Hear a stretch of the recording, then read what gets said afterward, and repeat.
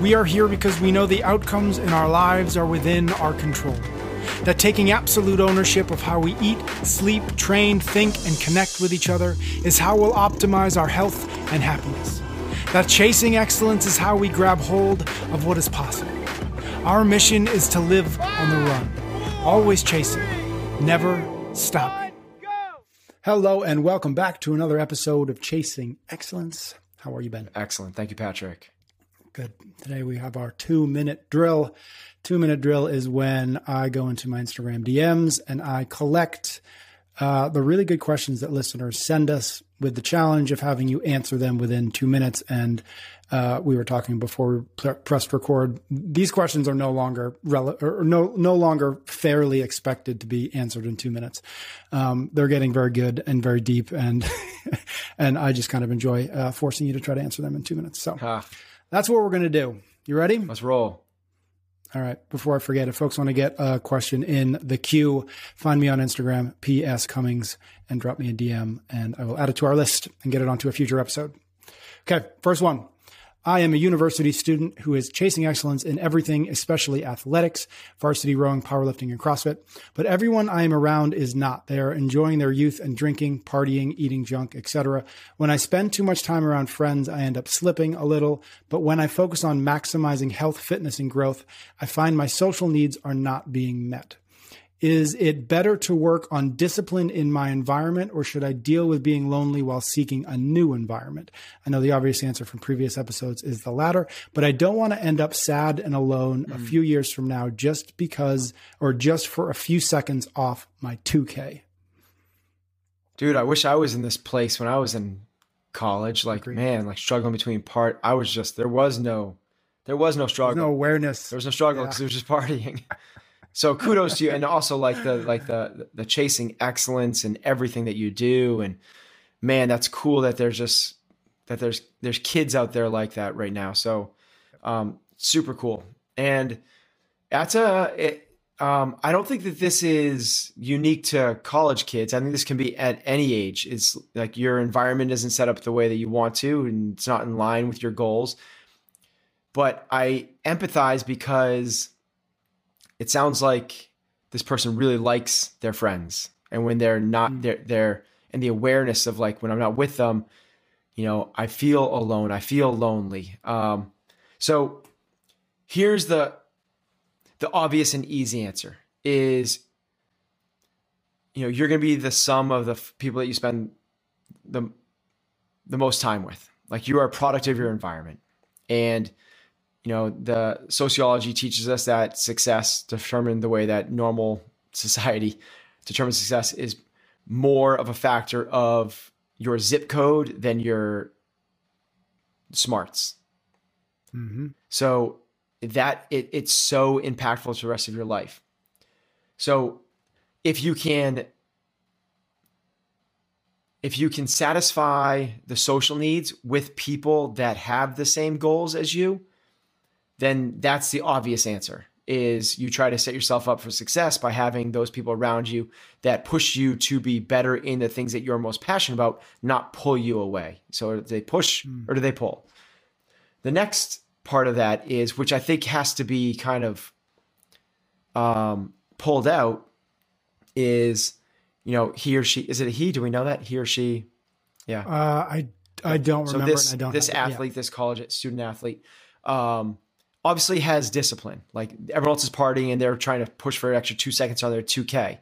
But at the end, he or she said something along the lines of, just for a few seconds off my 2K. So then it has to be the question of like, why? Why are you working this hard in the gym? Because that might be the detriment to the actual thing that you want in your life, which is balance and fulfillment and fun and joy and social. The gym is not better than the fun. It's not. Mm-hmm. What you have to figure out is what's right for you and what do you want. This is what we talk about all the time, is the self-awareness to know that, you know, the people listening to this are go-getters. They kill it. They kill it. It's not a matter of taking the steps. It's a matter of, are those steps leading you down the right path?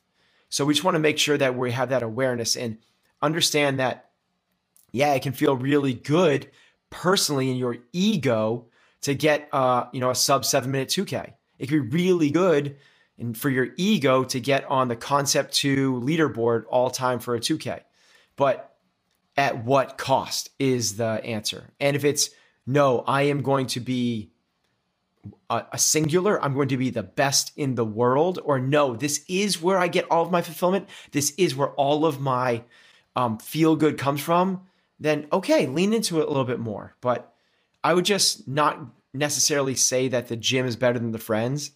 Even if the friends are partiers, doesn't mean you need to party if you get a lot of fulfillment by being with them when they do. So just take the step back and really look at what is it that you want out of these relationships with the friends and relationships with performance. Yeah. I love that. And it's something I just wrote about for functional branding the other day, which is why it's on my mind and why I thought about it. What I was writing about this question of like defining success for yourself. And one of the things I kind of, in figuring it out for myself, one of the things that I came to is this idea that we all have these external goals, these external motivations, and we all have these internal goals and motivations. And so if that's you're running a business or you're doing whatever, there's those external things, whether it's revenue or growth or whatever. And then there's the internal, like I want to be home at 5:00 every night, right? And success, at least the way I look at it, the way we often talk about it is, how do I balance or how do I chase each one of those goals in such a way that it isn't a detriment to the other one? So in other words, how can I chase those external goals in such a way that it is not a detriment to my internal goals? How do I chase those internal goals in such a way that it's not a detriment to my external goals? And it's hard, but that's kind of the we've talked about that Frisbee. It's a little bit like that Frisbee. Keep the Frisbee in balance. The internal the balance between the internal and the external. If you over-index too far towards one, well, then you've got to kind of fix that. And it feels a little bit to me like the same thing. It's like, well, here with it's the social life and it's the competitive spirit. It's like, well, it comes down to like, can you have the friends without hurting the athletic part of it? Well, it depends on where your marker is for what you accept as my competitive growth, my competitive whatever. Right. And so to me, that's how I would start to look at it is finding the right balance between the external and the internal. When you put it through I think there's a misconception of what we mean by chasing excellence, and that from the outside looks like be the pinnacle at something. And we are not saying that at all. That is the definition for the Catrins and for the Lance Armstrongs and for the Michael Phelps. And I can't believe I threw Lance Armstrong in there, but I was such a big fan of his back when he was doing his thing. But you get it, right? It is like, and for the Elon Musks and for for the Thomas Edisons and for the Tom Brady's and for the Donald Trumps for that part, right? Like, it's like, even for like any of those, like that is to be like the one, like just to drive relentlessly, maniacally, obsessively towards that end. That's not the way we define excellence. We are defining it.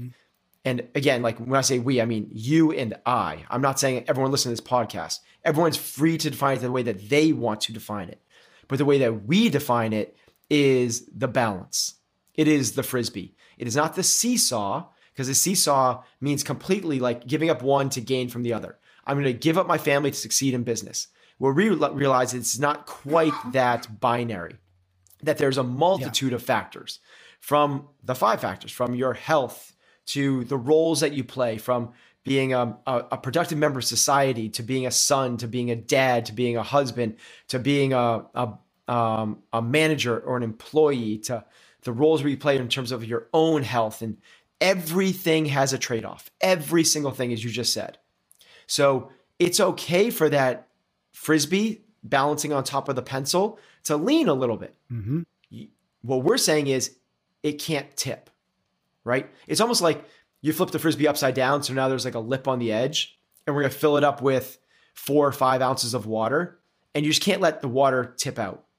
So as long as it leans, it can lean a little bit, and life is always going to do this, right? Right now, I'm in a little bit of a work intensive phase, and that's totally cool. And I have to recognize that that's going to be part of the journey. And other times it's more tipped towards my own health and going to the gym. And other times it's leaned towards my own,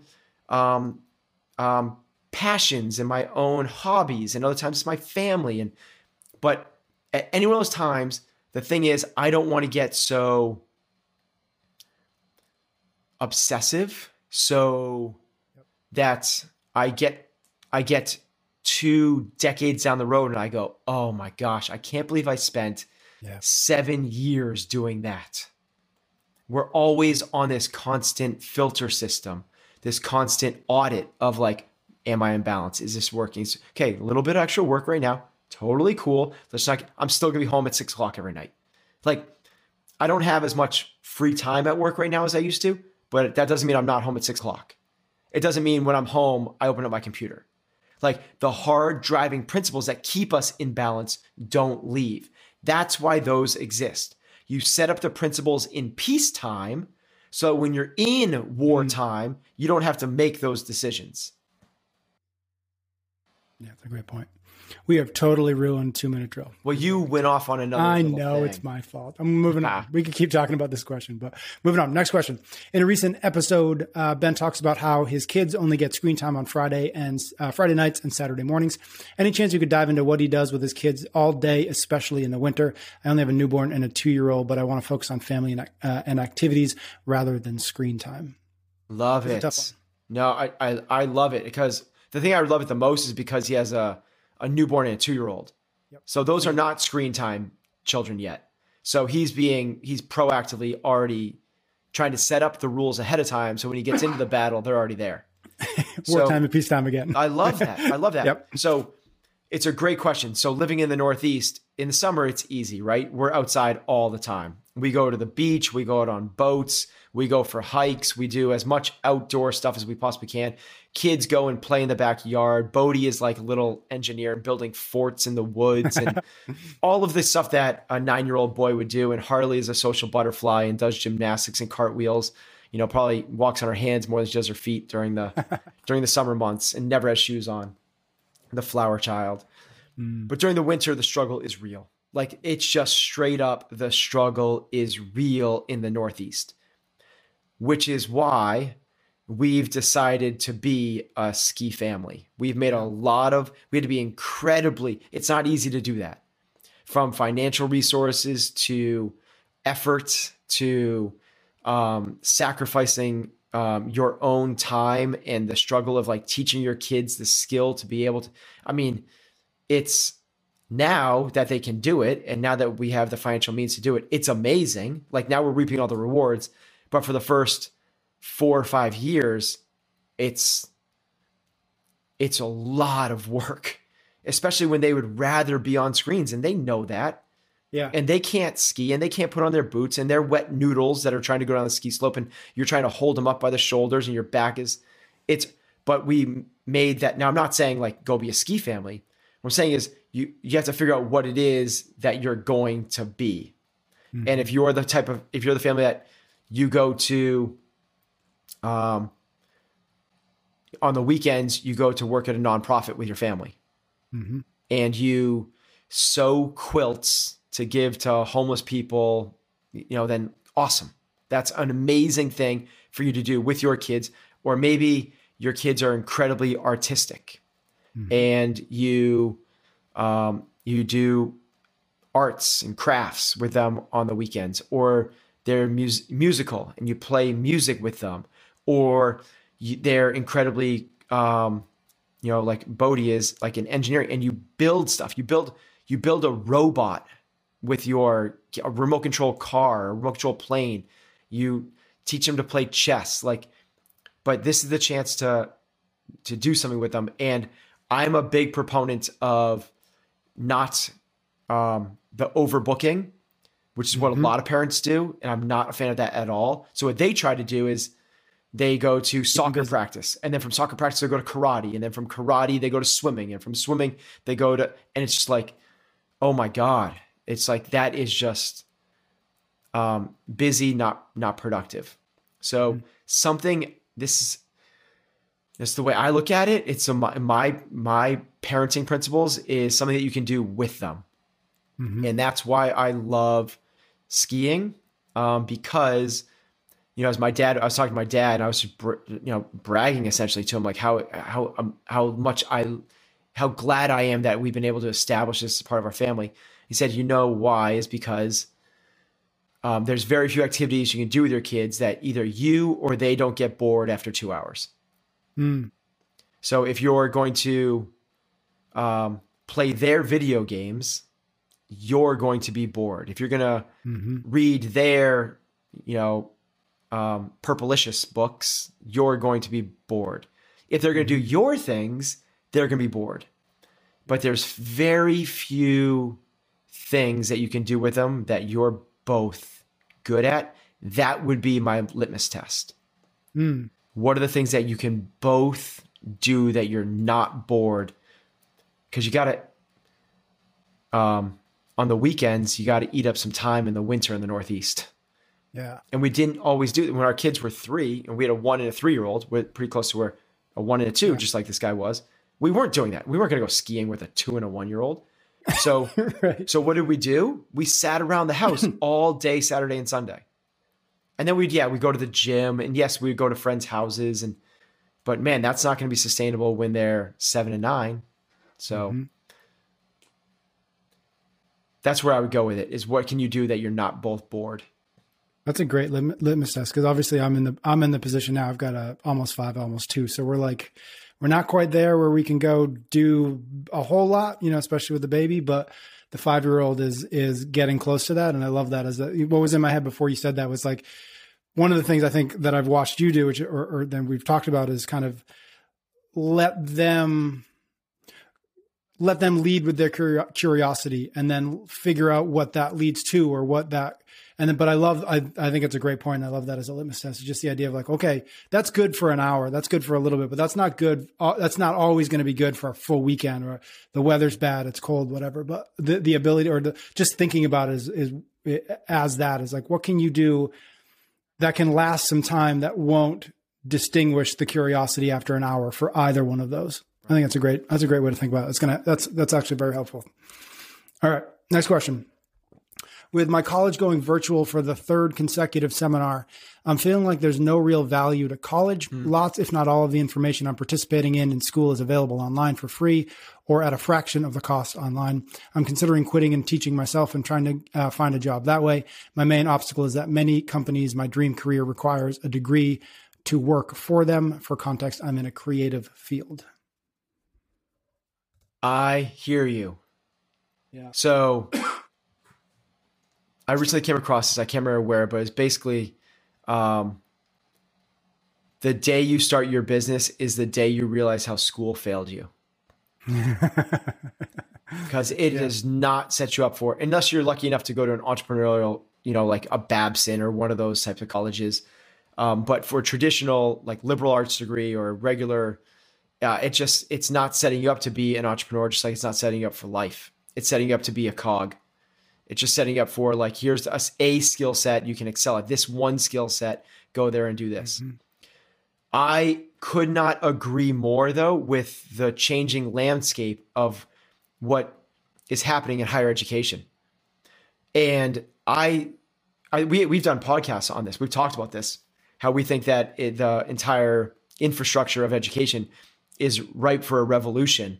And I believe that it's going to happen from the top down, from higher education on down.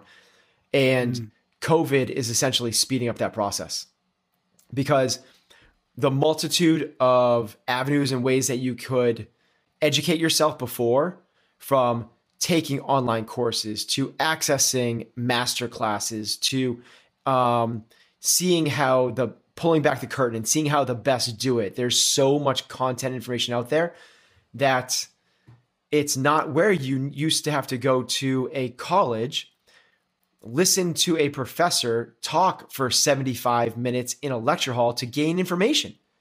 That's the way information was distilled a decade ago. Well, it's just not the way it's done anymore at all. Like at all. And there's so much more that you can get outside of that lecture hall. So with these classes going virtual, it just seems like this is the inevitable. Now, I'm not answering the question, which is if I don't see much value in this and I can get it elsewhere, maybe even better, how do I navigate that when the career I want requires a degree? And if that's the case, and you are already through at least a quarter of your, maybe close to halfway, and you need a degree, like really like understand this, you need a degree, then stick it out. Mm-hmm. Stick it out. If you need a degree, then you need a degree. If I want to drive a car, no matter how good I get from drive, if I have to get my license, like I can't drive a car unless I get my license. No matter how much I disagree with driver's education, I have to take driver's education to get my license. Like it's just, you have to do it. You have to understand it's part of the process. So if you truly have to get a degree, then do it. But if most hiring opportunities would prefer a degree, totally different ballgame. Mm-hmm. Excellence cannot be kept quiet. Your portfolio in your creative career will speak so much more than that one line that says graduated from college XYZ in 2023. That is not going to matter nearly as much as look at my portfolio. Look at what I've created. And they say, why? I see that you actually didn't get a degree. Why was that? And then you say that will get you in the door. Your portfolio will get you in the door. And once you're in the door, then you say, just what you just said. I wasn't seeing the value. I thought I could teach myself more, and I valued the real world experience much more than I did from the artificial walls of the ivory towers. Yeah. Yeah. Love that. Next question. What advice do you have for people who really struggle working out alone, but for whom options are limited in consistently going to the gym? I'm a 35-year-old mom to four-year-old twins who are not yet in school, and I've done CrossFit for 10 years now. I have a fully equipped home gym, but I do better with being in community, training alongside others who challenge and push me, and value having a coach to help me grow as an athlete. I train at home when I have to, usually a couple days a week at my affiliate and 2 or 3 days at home. But I lack the internal motivation to push into that extra gear when I'm by myself. I do it out of discipline and pursuit of my health and fitness goals, but I really don't enjoy it. That's a hard question. Yeah. First off, kudos, like mom, killing it, like twin 4-year-olds feeling you. Dang. I used to think I wanted twins. Like it'd be like, yeah, you just really? you get 2 at once. You're like, it's just like, you're just done. Then I had kids. And I was like, oh my God, no way. No way. I have a friend who had 5 under the age of 4. No. Crazy. Like think of that. 5 under the age of 4, 2 sets of twins and another. No. Okay. So yeah, mom, like you're disciplined and you're doing it. Like you're killing it. Like you recognize that it's not your top option. You'd rather be at the gym with community, with a coach, being inspired and being motivated, but your discipline is holding you to the practice because you know it's important to your health and what you're trying to accomplish in your life. Discipline is doing what you don't want to do like you love it. So I would say that you're close to that. I would say that you are doing it, but you're not doing it like you love it. So this probably is not the answer that you thought you might get. But what I would actually encourage is to recognize the opportunities that you have and how lucky you are to be able to have these kids and still be able to go to a gym 2 or 3 days a week. So this is when we talk about the victim mindset. It's not like I'm a slave to somebody. It's not like I walk around the streets like dragging my feet. Like I try to have as much awareness as possible that I possibly can. I know I have the victim mindset many times, like a lot of the times. And it's just like, you have to, I'm not saying that this person has that victim mindset, but just recognize it when it pops up its ugly little head. Like, how come I can't go to the gym every single day? That's all we mean by the victim mindset. That's what that is. Mm-hmm. Like, I want to go to the gym every day. Like, I can't do it because I have kids at home. Like, what do? Something as small as that is taking away ownership. You control this thing. You're doing it. You're totally doing it. Just eliminate the woe is me part.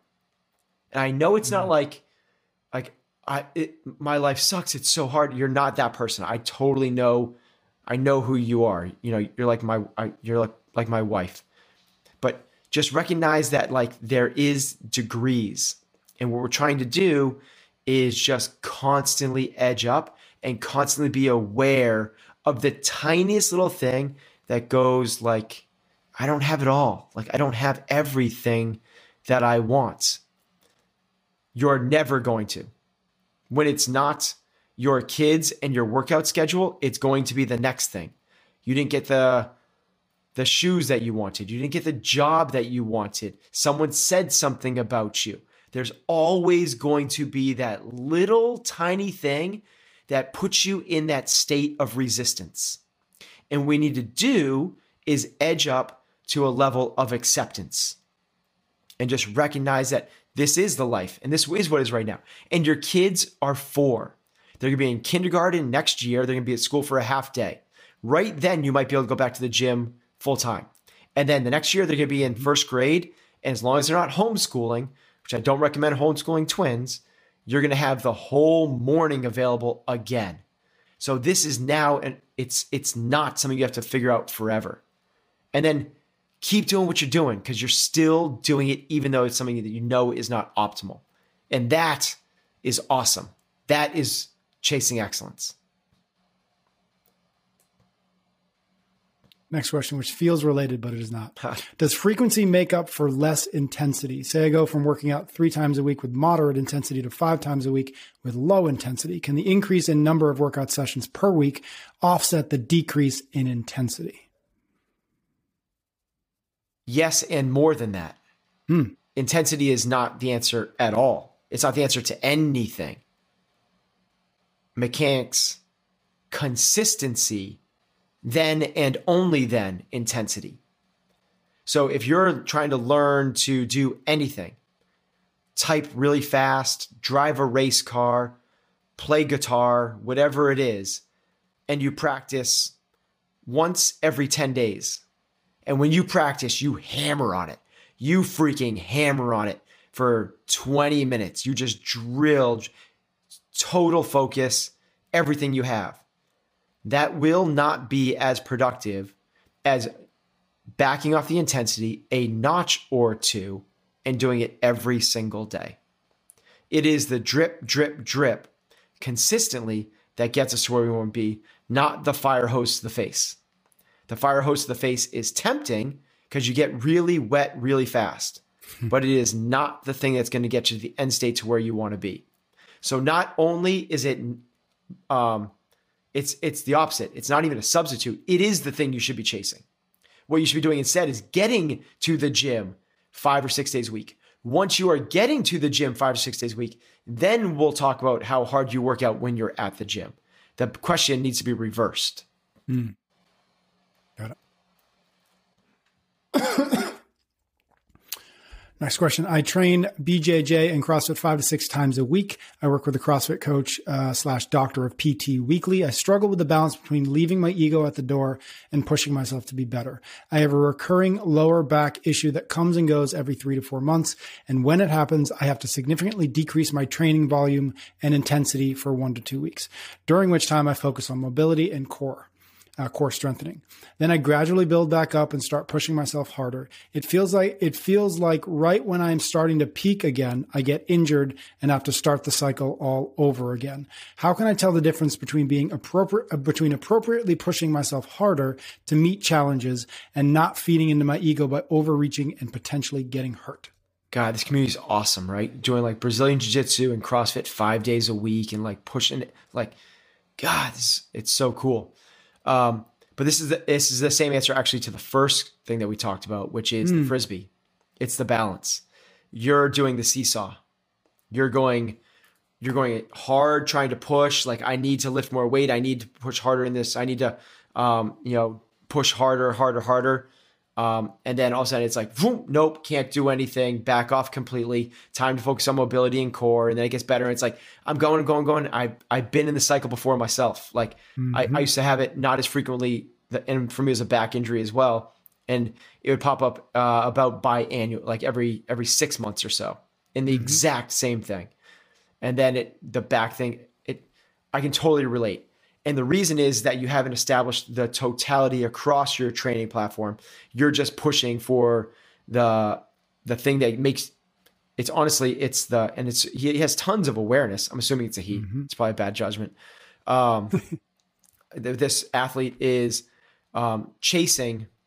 And the reason I said it's a he is because of the ego comment, not because of the jiu-jitsu or anything like that. But it's because you're chasing things that feed the ego, which is heavier weights, faster times, more intense rolling on the mat, as opposed to the things that don't feed the ego, like mobility, like core work, like recovery, like warming up, like sleep, like better nutrition. You can't post the other things to Instagram. So if the ego wasn't involved at all, literally you were just programming a machine, and you knew the different variables that would maximize the performance from a longevity standpoint, because again, it's consistency. You have to be able to go. If this athlete was able to withstand just skip 1 or 2 of those back injuries and go 9 to 12 months without an injury, as opposed to 3 months, step back, 3 months, step back, 3 months, step back, and go almost a year without doing that, I don't care how slow they go, they're going to be so much farther along than they would otherwise. Training should be this little thing of steps and plateaus, steps and plateaus, steps and plateaus. It should not, this is on a macro cycle. So this means like across weeks and months, not in day to day. Because in day to day, the training cycle looks very different. It's much more undulating. It's not peaks and valleys, it's ups and downs. You work hard, you recover. You work hard, you recover. But in the long term, it should be peaks. It should be climbing, valley, climb, valley. Meaning you work really hard, all of a sudden you have this breakthrough, and then you're stuck on that breakthrough and you work really hard, and then you have another one, and so on. If it looks more like the peaks and valleys, something's out of whack. And over the long course, yeah, the ramp up might be faster, but you're dropped down so far. Instead of a plateau, you're dropping, you're losing capacity. So it would be more about the long play than it would be the short play. It'd be more about filling the plate with all of the things, not just the feel-good things.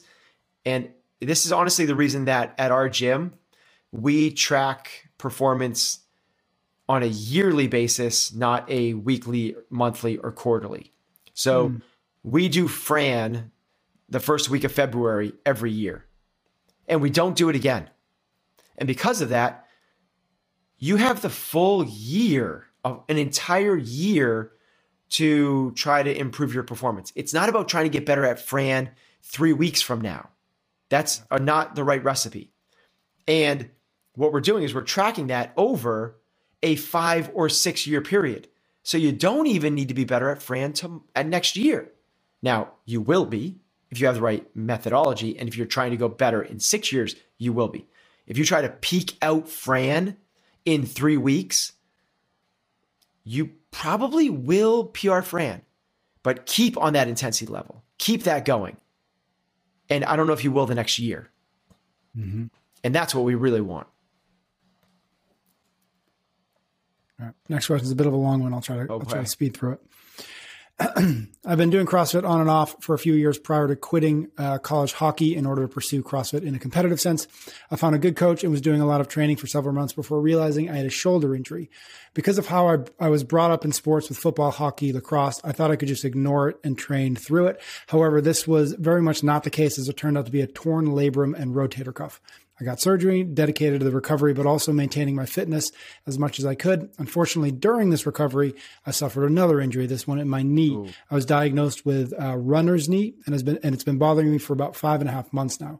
I recently started working with a CrossFit coach who doubles as a PT and feel like I'm making some progress. I do my best to maintain that curious competitor mindset and welcome this adversity, learning as much as I can from it. I challenge myself every day to make recovery my priority. It's been a long road of being injured, and there's definitely times where I let a victim mindset take over. My question after all of this is how to keep a curious competitor mindset through longer lasting injuries like a year plus. And if you guys think the occasional loss of motivation is preventable or inevitable. It's just like the question to surmise all the other questions, right? Yes, exactly. Okay, can you just repeat that very last part? The very last part with Absolutely. So my question after all of this is how to keep a curious competitor mindset through longer lasting injuries like a year plus, and if we think that the occasional loss of motivation is preventable or inevitable. Okay. So let's take that very last little piece. Is the occasional loss of motivation preventable or inevitable? It is inevitable. Mm-hmm. If you cannot rely on motivation, that's why you have to have discipline. Motivation comes and goes. If you listen to you listen to Eye of the Tiger, you watch Rocky, you watch the CrossFit Games, even if you sit in silence and watch the Boston Marathon, you read a book about swimming across Antarctica, you want to go do amazing things. But after 4 or 5 days, it's gone. Like that's just it. Motivation cannot be the thing. It has to be discipline. So what we talk about all the time on this podcast is like a disciplined life is a happy life. So that's the first part. Then the next part is, I think that was the second part. That was the second part. Okay. Yep. The first part was, how do you keep a competitor mindset in long-term setbacks like a year, right? Yeah. Like something that takes, yeah. Yep. Okay. You don't. So let me give us a little bit of color for this so people don't recognize what we're talking about here. There's different, and I've alluded to this a little bit, but there's different, I believe, the way I shape this in terms of mindset is a few different layers. There's the victim, which we've already talked about, which is the bottom layer. It's the worst thing that you could possibly do yourself as a human being is give up all control over life and just play a victim. The next is the pessimist, which believes that the future is going to be worse than the past, and this sucks right now. The opposite of that higher level is the optimist. And the optimist, while they're more fun to be around, and in most cases they'll outperform the victim or the pessimist, they're not the best place to be because when things do get shaken up, they lack what's called bracing. And they can get rocked to their core when they thought it was going to be, it's okay, we'll be fine. We're going to win every game. And they go on a 3-game losing streak. And all of a sudden their whole framework crumbles underneath them. This is why optimists are the first to die in prisoner of war camps.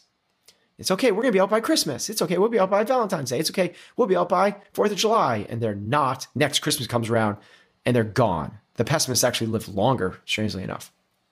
So there's a higher level, which is the realist. And the realist understands that there is no good or bad, but thinking makes it so, like Shakespeare said. And there is going to be ups and downs. That's where we need to be. Right now, this athlete needs to be there, not the curious competitor, because we're not there yet. Once you recognize that there are going to be setbacks, and sometimes they take a year, that's where we hang out.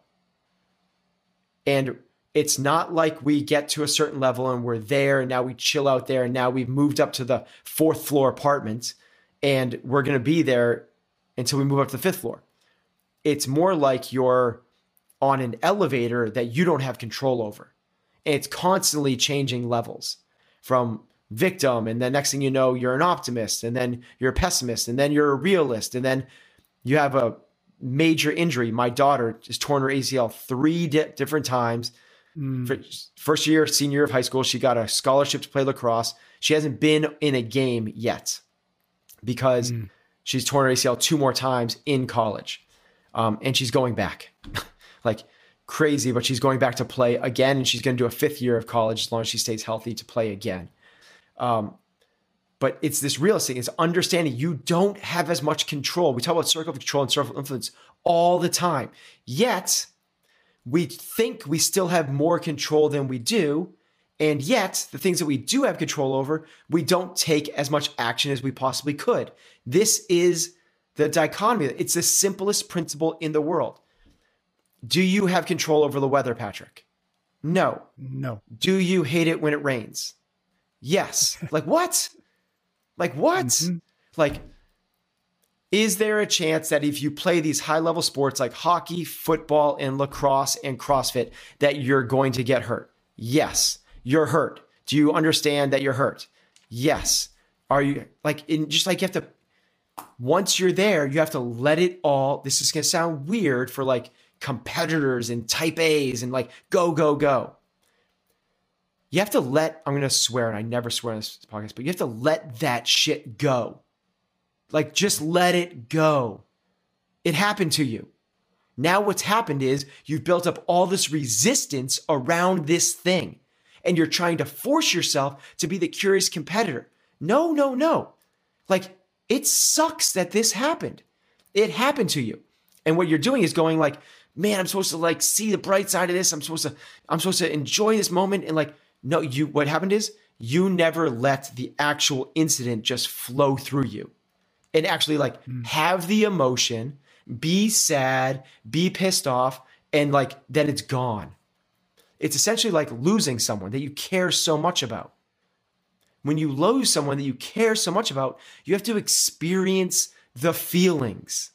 You have to be emotional. You have to be present. You can't pretend like it's going to be okay. You can't pretend like they're going to come back. You can't pretend like they didn't mean that much to you. And you can't suppress the feelings and push them down.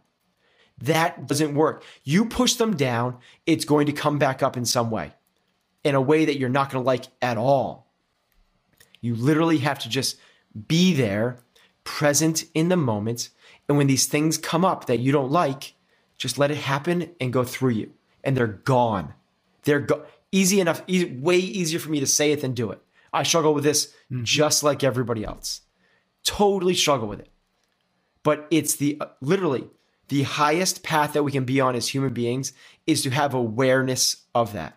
Just that. I'm not saying be the curious competitor, which is, by the way, I never finished the story, but that's the level above being a realist. Mm-hmm. The curious competitor sees these hardships and is excited about them because they know the greatest growth happens through struggle. If the caterpillar that goes in the cocoon, it's like being constricted in that cocoon. If you came along and helped it and allowed it to just get out of the cocoon, what happens to it? It dies. It literally dies. It needs the struggle. It needs the experience of busting itself through the cocoon. Do I know what's on the other side of this injury for you? No way, no how. And no one does. I have no idea what's going to come of this. But if you were just present right here in this moment and allow it to happen without building up more resistance to it, that's the highest place you can be as a human being. That's it.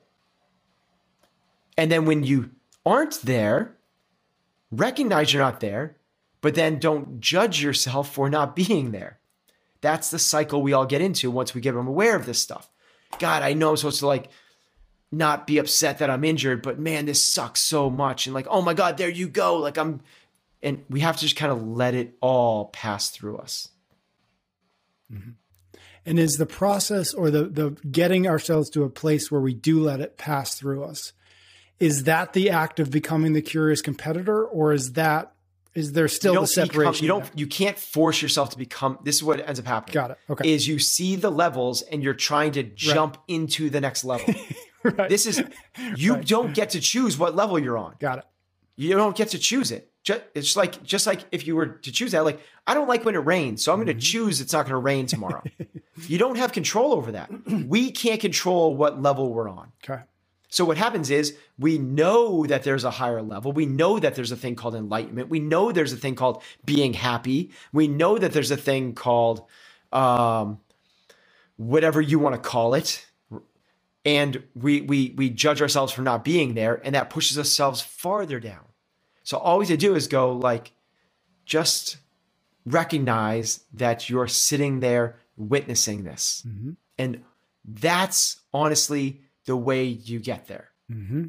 That honestly is it. Is just being at, in spiritual talk, it's like sit at as a witness of your consciousness. Mm-hmm. Now that's a big, meaty, weird, esoteric conversation that it's not even worth having because it doesn't matter. Mm-hmm. It doesn't matter. The big thing is when you feel stuff bubbling up, you just release it. Mm-hmm. You relax and you release. You don't go, why am I not being the curious competitor? Why am I not excited about this adversity? Why can I not be, see the bright side in this? You just go, here it comes. I feel that weird feeling in my stomach that that's where I feel it anyway. I think some people feel Heather feels in her chest. Mm. So Heather feels like tightness in her chest. I feel my stomach. My stomach starts to turn. Mm. And I think other people feel something different. So can you become aware of those things that are doing that? And now all of a sudden, you start to recognize the triggers. And now all of a sudden, like Pavlov's dog, you can mitigate them beforehand. The triggers actually become a way for you to, here it comes. My wife just said this. This is the thing that usually sets me off. And that awareness right there is the thing that doesn't set you off. Mm-hmm. It's as simple as that. It doesn't need to be any more complicated than that. Just create awareness of the things that trigger you. Full stop. Because the rest will take care of itself. It's just the momentum will carry itself. Become aware of the things that trigger you. Period. All right. Next question. I recently competed in a local cross. We are horrififically failing at the 2-minute part. We have to retitle this one as something else. The biggest 10 questions with Pat and Ben. I recently competed in a local CrossFit competition. I was very nervous and anxious leading up to it and during. I felt the nerves physically and emotionally at the end of the weekend after the workouts were finished. It felt like my body and mind were in a sort of survival mode, not allowing me to be tired and sleep. Immediately after the last workout, I had a rush of emotions and wanted to cry as a release of being done, but repressed them until I could get some alone time. When I finally did, I felt numb, like my brain wouldn't allow me to feel emotions as a survival tactic. I also feel a little lost, not knowing what my next big goal is, and I'm somewhat sad that the exciting event and goal is now over. Can you all discuss post-competition blues and what high-stress competition can do from a physical and mental standpoint the following days and weeks? Oh my God. I don't know if you did this on purpose. This is like the perfect segue. I don't know. This is crazy. It's like the perfect segue from the last one, right? It's like literally the same thing. So, okay, mechanistically though, is what's happening is it's called the parasympathetic lashback. Mm. So your body goes into fight or flight during a competition. It's super, super high stress. You might only be if maybe you're a power lifter and you're literally on the floor for like 60 seconds. Yeah. 60 seconds. Like it's just crazy over the course of a 12-hour day. Like you worked out for 60 seconds, but it's such a high stress environment. Stress puts you into fight or flight. Fight or flight is the parasympathetic nervous system. It is a part of your evolutionary biology that just gets you like firing to and this person's using the words to survive. Like this person's so heightened. They recognize the emotions. They recognize this feeling. They recognize that they repressed it. They cried. Then they realize that days later, like this person's like what we were talking about the last one, this person's there. They're there. They just don't quite have all the understanding behind it, right? So I don't even remember what the question was because I was so amazed at this. What is it? Was there a question at the end of it? Yeah, there was a couple. So there was, okay. I feel a little lost not knowing my next big goal is, somewhat sad about it being over, and just what's going on with these post-competition blues. So there's a couple different that's kind of related, question, but I guess. Maybe they're asking what their goal should be, but I don't know. write a book, like go sail across the Atlantic. Like, I don't know, try to be on Elon Musk's mission to Mars. So I guess the first question, the goals are up to you. The goals are, I can't tell you what the goals are.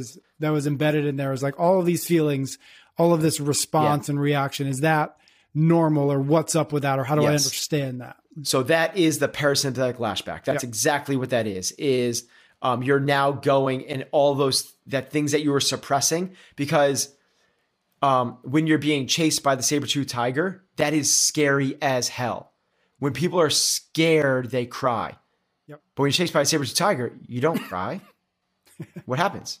Yeah. That gets pushed down. It gets repressed through the sympathetic nervous system. And now all of your things go into perform, like go, go, go, go, go, go, go, until it doesn't. And then it's like this, whoa, and like all of a sudden it washes over you.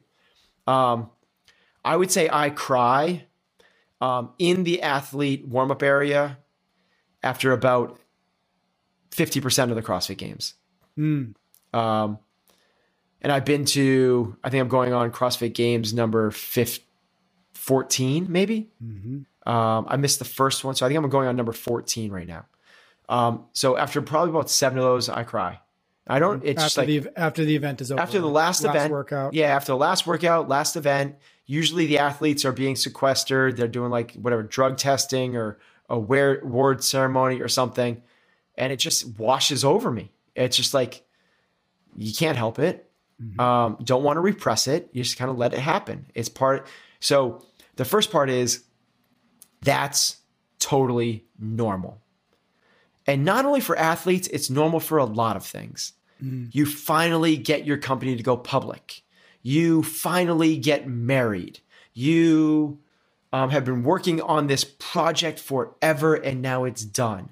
Like you've been in go mode for so long, there's going to be, we've talked about this before. Basically, it's the pirate ship ride at the fair. It's the pendulum swinging back and forth. It's been so far over and held up on one side for so long that when you do let it go, it's going to swing all the way through to the other side. This is the reason we don't want to live life there. This is the reason for the balance. Because if you're in your everyday life, you are so far over to that one side, one small little thing could trigger you and send you all the way over to the other.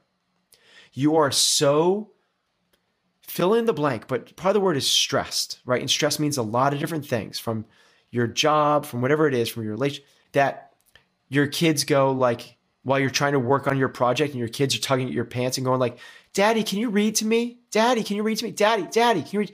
And you lash out at them with them doing, because it had to swing. It had to swing. It's physics. It was all the way over to one side. It must pass through center and come back over to the other side. This is the reason we believe chasing excellence is maintaining the balance. Because if you maintain the balance, you don't have the swings. Now, an acute swing here or there, like competing, like going on a silent retreat, like busting your ass at work to get this thing done for a week, no big deal. Busting your ass to get this thing done for 6 years, big deal. Yeah. So the acute things, like a competition, go for it. Acute, in most cases, is good for you. Chronic is not. Yeah. Acute stress, good. Ice baths, workouts, intermittent fasting, cool. It's kind of like why intermittent fasting is good for you, but being malnourished is not. That's acute. Like you going low calories, like sub calories for a certain window each day, or even for a 1, 2, or 3 day period every now and then, dude, cool, go for it. You doing that for 6 years, issues. Yeah. This is why we want to maintain the center. Yeah, it's like I haven't thought about it before, but it's like the proper or the intentional use of stress, wildly useful, but the unintentional use of stress. What we're talking about, those giant swings or those chronics, is when we run into trouble. So the competition is a great test of, or a great use of stress, but obviously you can't live there. Doing CrossFit. Yeah. Doing CrossFit every day is one of the best forms of stress. Totally. Being slightly calorie deprived every day. Slightly. Like under 100 under. Yep. Amazing. Amazing. Very low levels of stress, but amazing, right?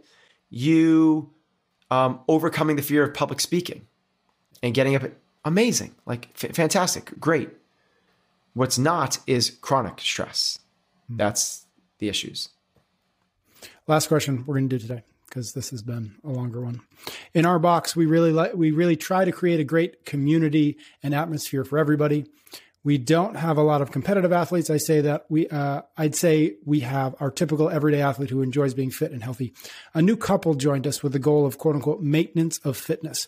Although I'm a different type of person, I try to coach them as best I can, but they constantly have excuses. I'm going slow today. Are cherry picking with movements, often don't hit the stimulus or the intention of the workout, and just don't really listen to cues or clues and things I say. So for me, it feels like it could have a negative impact on the others in the class in terms of motivation, cheering, supporting each other. If there are two people who are always wanting to quote unquote do their own thing. I already asked if we can have a chat about intentions and goals and how I can support them, but instead they just texted back that it's not their priority now, that they just want to maintain fitness. How would you reach out to them or react to this? I just want to create a great environment for everybody, and I'm afraid that they will have a negative impact on the class atmosphere, especially also when new people join and think that this is typical. Good question. I love it. I love the intentionality of trying to create a community, and it's not about just getting more members, about getting the right members. So this is kind of like right up your alley, Patrick. This is what you do all the time in terms of like being incredibly intentional with who you are, what you believe in, what you stand for. If you chase the middle, you're going to end up at the middle, whatever. Yep. But this to me is average. You're going to be average. Exactly. So this to me is actually I almost see this as two separate issues, and maybe you can help me with this. But one is how do I deal with clients that are here for quote maintenance, that fitness is not their priority. And then the other one sounds separate to me, which is they don't listen. So because you can have people that are, unless you're really. So the overarching question before I go into those two subsets is understanding, are these people pulling away from the culture of your community? If they're hurting the culture, it's kind of like, the analogy is you're cooking a bunch of Brussels sprouts on a pan, and you have just the right number of Brussels sprouts so every single one can touch the bottom of the pan. Yep. And it's really easy to cook those Brussels sprouts, right? Because like each one, you just kind of like it's really easy to do that. But then you put that one extra Brussels sprout on top, and now it's like, oh, I got to try to fit this one in there. And now like, I got to put this, oh my gosh, I don't know which ones are being like, some are being burned now and some are being totally raw. So that's the idea. Like that's the same analogy as like, one bad apple can spoil the whole bunch. It's true. So I'm not opposed to the principle here. I'm not opposed to asking members to not be a part of your community, essentially firing members. We've done it before. Yeah. But it's important to be really clear about why you're doing that. So if it is, and this gets into the next two things, if it's because they want to quote maintain fitness, that person probably would not have fit into my gym, CrossFit New England, in 2013. They probably would have self-selected out, or I might have had the conversation for them to leave because we were so hard charging, competitive. It was like, we are going to get you, 20 unbroken pull-ups. We're going to get you to do workouts prescribed. We're going to get you to compete in the open. And our community knew exactly what it was, what it stood for. And it was awesome. It was great because of that. Today, that's a lot of our members. So maintenance is not a bad thing.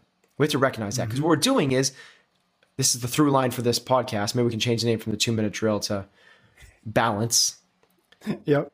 Because what we're doing, this person is saying is, this isn't my priority. They're still coming to the gym multiple times a week. They're killing it in a lot of respects. And here's the thing with maintenance. If you are able to maintain perfectly, just for thought experiment, perfectly maintain, what that means is, Patrick, that you don't lose an ounce of capacity across your lifetime. What that means is, when you're 98 years old, you can still do everything, think, feel, act, play, and perform exactly like you do today. Every single person on planet Earth would take that. That's maintenance. Now, the best way to actually get there is to create a fitness surplus. We all know that. But understand what maintenance is. That's not the wrong goal. Because if you push the fitness surplus too much, you can lead to burnout or injury or bad kinds of stress. So I am where I am right now in my life cycle as a CrossFit gym owner. I love maintenance. I think it's a great thing. ... Now, the second aspect of this, I feel like they might be a distraction. They do their own thing and they don't seem to listen. In our gym, that would not fly at all. That's reason for a conversation to leave. But it has nothing to do with the maintenance aspect. Right. So you can do our program and be a part of the community and still maintain your fitness, even if it's not a big priority in your life. But you can't be here and do your own thing, not listen to the coaches. Yeah, I would agree with that. I mean, I think that you've got to recognize that the part of, and you know, we've talked about this before, but part of, especially in a CrossFit gym, part of the service that you sell is the environment in which the service is delivered. And so it's as if you have a restaurant and everything's going great and you have one server who likes to swear at people. Well, that's going to affect the overall environment in which somebody enjoys a meal. And so you wouldn't tolerate that. And so what you've got to look at is if the environment is part of, and it's I think it's sometimes hard for gym owners to recognize that the environment is just as important as the modality of it's just as important as the program. It's just as important as how good your coach is. Yeah. And so that's part of the service. And so when you sign up to be a gym, what you're doing is part of this service is I'm going to build a place in which people do this thing. It's not random. It's not like, it doesn't matter what happens here. As long as they do the thrusters, we'll be okay. That's not it. It's they're equal. And so when you start recognizing, we start letting people mess with the environment, you're letting them mess with the product. You're letting them mess with the service. And you wouldn't do that if it was more, you wouldn't do that if they came into your CrossFit gym and they refused to touch the barbell and they always complained about why you never do Pilates. It would be very obvious that you would be like, oh, you're not the right fit for us. But because they're willing to kind of go through the motions, you're like, well, I guess kind of they're here for what we want. But if they're not here for what you want, they're not here for what you want. And why are you wasting any energy? Because every amount of energy you give them is energy you cannot give to somebody else who's like, this is my jam and I want to do this and I want to do this better. Please help me. We don't get infinite amount of attention and we don't get infinite amount of energy. Every second that these two people take away your ability to be a coach to somebody who wants to be there, they're stealing it from somebody else. Boom. Well said, Patrick. Boom. Environment. Right. We talked about this before, right? Environment is so key. Like if you get everything else right, but the environment's wrong, no bueno. No bueno. Love that. All right, man. That was fun. That was a very, very bad 2-minute drill, but I loved almost every single. We'll just edit out every single time we said the word 2-minute drill and call it something else. Yeah. Thank you, everybody out there, for sending us your questions. They continue to be amazing. They continue to get better, and they continue to make it impossible to answer them in 2 minutes. So find me on Instagram, PS Cummings. Drop me a DM. I'll get it to the I'll add it to the list. Get it into a future episode. Thank you for your ratings and your reviews. Ben and I will be back next week for another episode of Chasing Excellence. You can get every episode of Chasing Excellence wherever you listen to your podcasts or on YouTube. Until next time, thank you for listening.